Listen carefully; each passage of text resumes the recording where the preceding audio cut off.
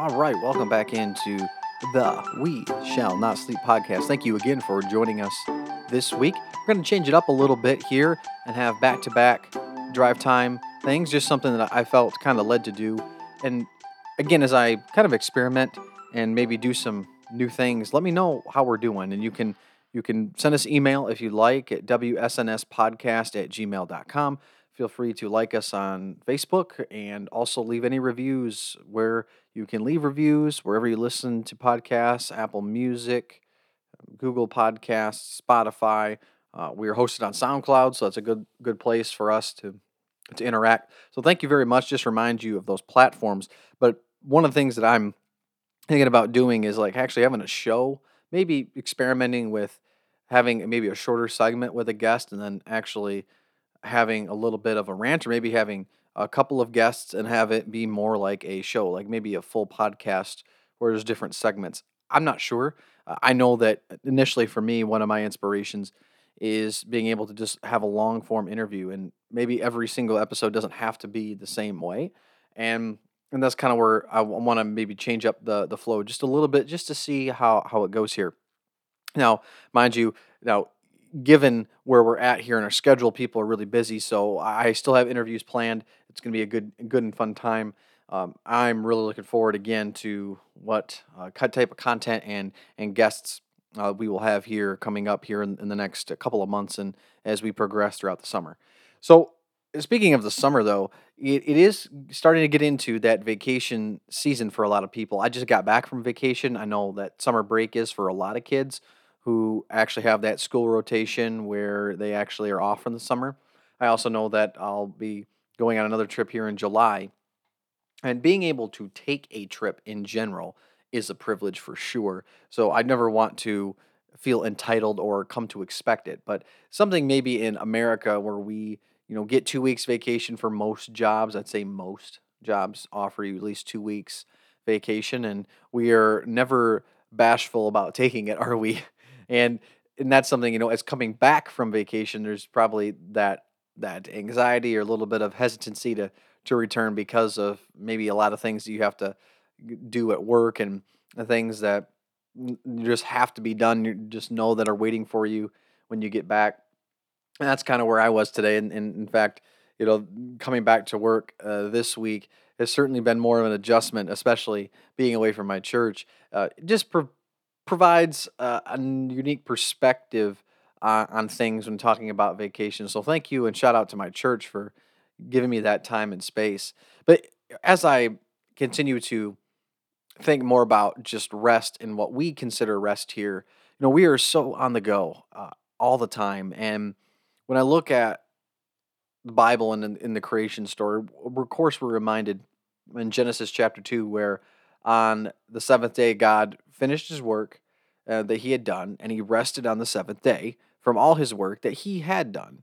So God blessed the seventh day and made it holy, because on it God rested from all his work that he had done in creation. That's the ESV translation of Genesis chapter 2, verses 2 through 3. There's other particular passages of scripture that talk about rest. Now, there's different contexts here. So maybe how we filter rest, we think of ourselves laying on a beach somewhere, not doing anything. Maybe it's the opposite of work, and so it's complete laziness, doing nothing, having just a chill day, as we refer to it as many times. But look at the words in Matthew chapter 11, verses 28 through 30. Come to me, all who are labor and are heavy laden, and I will give you rest. Take my yoke upon you and learn from me, for I am gentle and lowly in heart, and you will find rest for your souls. For my yoke is easy and my burden is light. Mark chapter 6, verse 31. And he, Jesus, said to them, go away by yourselves to a desolate place and rest a while. For many were coming and going, and they had no leisure even to eat. You think of Exodus 33, verse 14, God's voice. And he said, my presence will go with you, and I will give you rest. Psalm 4:8, in peace I will both lie down and sleep, for you alone, O Lord, make me dwell in safety. So free of worry or anxiety. Psalm 37, verse 7, be still before the Lord and wait patiently for him. Fret not yourself over the one who prospers in his way, over the man who carries out evil devices. So sit and wait. Don't think about other people. Don't compare. Philippians 4, verses 6 through 7. Do not be anxious about anything, but in everything by prayer and supplication with thanksgiving, let your requests be made known to God. And the peace of God, which surpasses all understanding, will guard your hearts and your minds in Christ Jesus. So, what? We have the Pentateuch represented, we have the Psalms of prayers, we have Paul and Jesus. All talking about these certain themes, this relief from worry, relief of fear, anxiety, and I would say labor, burdens, and how we can look upon God and He can take that from us. Now, just as slothfulness can creep in on vacations, we can waste our vacations, right? We can take a day off from work just to work. We just replace the work with something else, whether it's at our home or doing something for somebody else. So when we have a vacation day, it's not really a vacation day. And that can be true as well. You can go on vacation and just be really busy. In particular, my past vacation here, I was traveling a lot. And that in itself, for a lot of people who know, it can be very exhausting. Now, I had a lot of fun, but it wasn't very restful. But that also wasn't necessarily the point because I get enough rest. I have enough opportunities to get rest. It's just whether or not we take them, whether or not we are disciplined. And in our American society, something that I believe the church has really failed is is failing to reclaim the Sabbath day as holy, as consecrated to the Lord. The Pharisees and Sadducees, the keepers of the law, they were so anal in this. They accused, the guy who was healed at the pool of carrying his mat because Jesus said, "Don't take up your mat and go." And like this idea, like you can't be doing any work, so they took it to the nth degree, and there really wasn't any movement or freedom for God to work at all. It was all about the paper. It was all about following the letter of the law. And Jesus came obviously to not only fulfill the law, but to reveal what the purpose of the law was. And it wasn't anything like they or we, sometimes ourselves, thought. And when I look at the idea of rest and looking at what God created the Sabbath for, we are so busy in our society. We are addicted to busyness. We don't know what to do if we're not busy, but we think of busyness as something to be, to brag about in conversation. I mean, we've been in conversations before. I've been in conversations before where people brag about the lack of sleep that they've gotten. Like, come on, everybody. We're no different than the disciples. Who is greater in the kingdom of heaven? Who is the favorite disciple? Oh, guess what? Who can go on the least amount of sleep? Yeah, I only got 5 hours of sleep last night. Oh, I got like 3 hours of sleep last night. I've been in those petty conversations. Like, what are we doing? Those are not points of envy for anybody. Why are you bragging about it? And and for me, when I look at the rest of our society, our structure, we have, our Monday through Friday for most people. Let's just take the average family. You have a 8 to 5 or 9 to 5 job. You have kids going off to school. They come back. They have sports practice. I mean, think about if you're millennials out there. You're no longer in high school. If you did sports, how did we do it? Seriously, how do kids do it? We have bundles of energy, but you get up mainly before a lot of single people, like such as myself, get up for work and we're exhausted, right?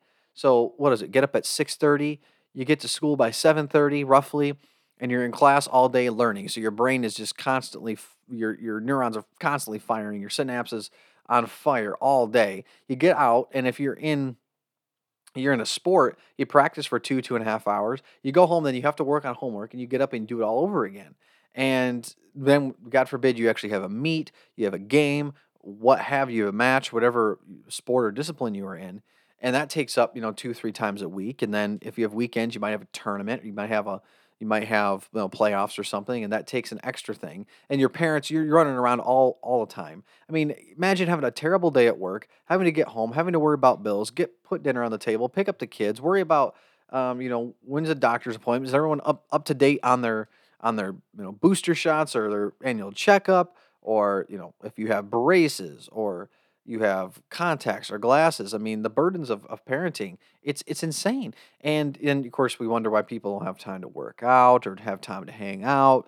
And then when they do, it's not necessarily for the godly things. And then Sunday comes around, you go to church for an hour, and then we wonder why we're not growing in our faith, because you look at what's happening and how society is dictating what we ought to do instead of looking at our Bibles. And I think that's where you're seeing a lot of parents starting to embrace homeschooling and going back to a more very traditional, I mean, very, very traditional way of educating children and having it, you know, be a dynamic environment where you can have your kids excel or you could go slower, but you have the time. You're not stressed, you're not having to worry. And also you're spending time with your kids if you're homeschooling. They're not away from you. That's not I'm not saying that is the right way. I'm saying that is an alternative way that's becoming more popular for very good reasons. But when we look at the end of the week, and as I set this whole stage for all of us, right? So it's no wonder why we all need a break, right? 2 weeks, okay, gone. We're going to the beach and we're gonna do nothing for 2 weeks, and we come back, we just do it again. All we're doing is waiting for that next national holiday, where at least here in America, where we're mandated to have another day off. We're waiting for Thanksgiving or Christmas, Memorial Day, Fourth of July, Easter, you name it, and we're just living for those days. And then we get the 2 weeks, and then we're just devastated. We're struggling again. And the one thing that I want to look at for the churches is, what are we doing for the people in our lives, in our congregations? What are we doing for our people, encouraging the rest on the Sabbath? Not to the point that the Pharisees and Sadducees talked about, right? Not talking about all the way to where you do literally nothing. No, but things that fulfill you, things that connect you with God. I know that for people in my life and my family, they just love working in the yard. They love mowing. They also like being outside. They like going for a drive. And that might be looked at as work from other people, but it's relaxing to them. And that's a way for them to get prayer time in, to fast, to get away from it all. But if they do it every week, you do that 52 times a year, you might be set up better for Monday, because Sunday's the first day of the week. What better way? And that's not how it is work wise for most people, but because most people work first, second shift, and you start on Monday morning, just context wise. And I understand that's not most people, but our calendar looks Sunday as the first day of the week. But for me, I've always struggled with that because it always seems like it's the end of the week, because Monday's such a pivotal day in our culture work wise. And when it comes to things being open, services being available, and when most people, travel and commute together. So as we collectively eat that terrible sandwich on Monday morning, where's Sunday? Was that just a day for us to get all the stuff we couldn't cram in Monday through Friday? I wonder. I wonder what would happen if the churches encouraged parents who have kids in sports on the weekends. Like, hey, Sunday's your day. You can be in T-ball 6 out of the 7 days a week. But 52 of the 365 days of the year, 6 or 1 out of 7, we're going to be at church. We're going to go to church. We're going to go to Sunday school. We're going to learn, actually go to Sunday school, be educated, then go to church, worship together, right? And then we're going to have a potluck or something afterwards. We're going to have family get togethers, and we're not going to work. We're going to put it all away. We're going to read our Bibles together. We're going to pray together every Sunday night. Now, for a lot of people, a lot of youth groups have, youth group, or excuse me, a lot of churches have youth group on Sunday nights. And that's good. That's nice. I would hopefully, at least I would say, I'd encourage people to have it on a different night, encourage family time, encourage families to be together. And that starts on the pastoral level. That starts on the local church level, encouraging people and families to be together. But if we're not educating them and educating them on the importance of families, family structure, and how to interact with kids, teaching kids, raising them in the right way, just as Proverbs, you raise the children, bring up a child in the right way, and they will not depart from it.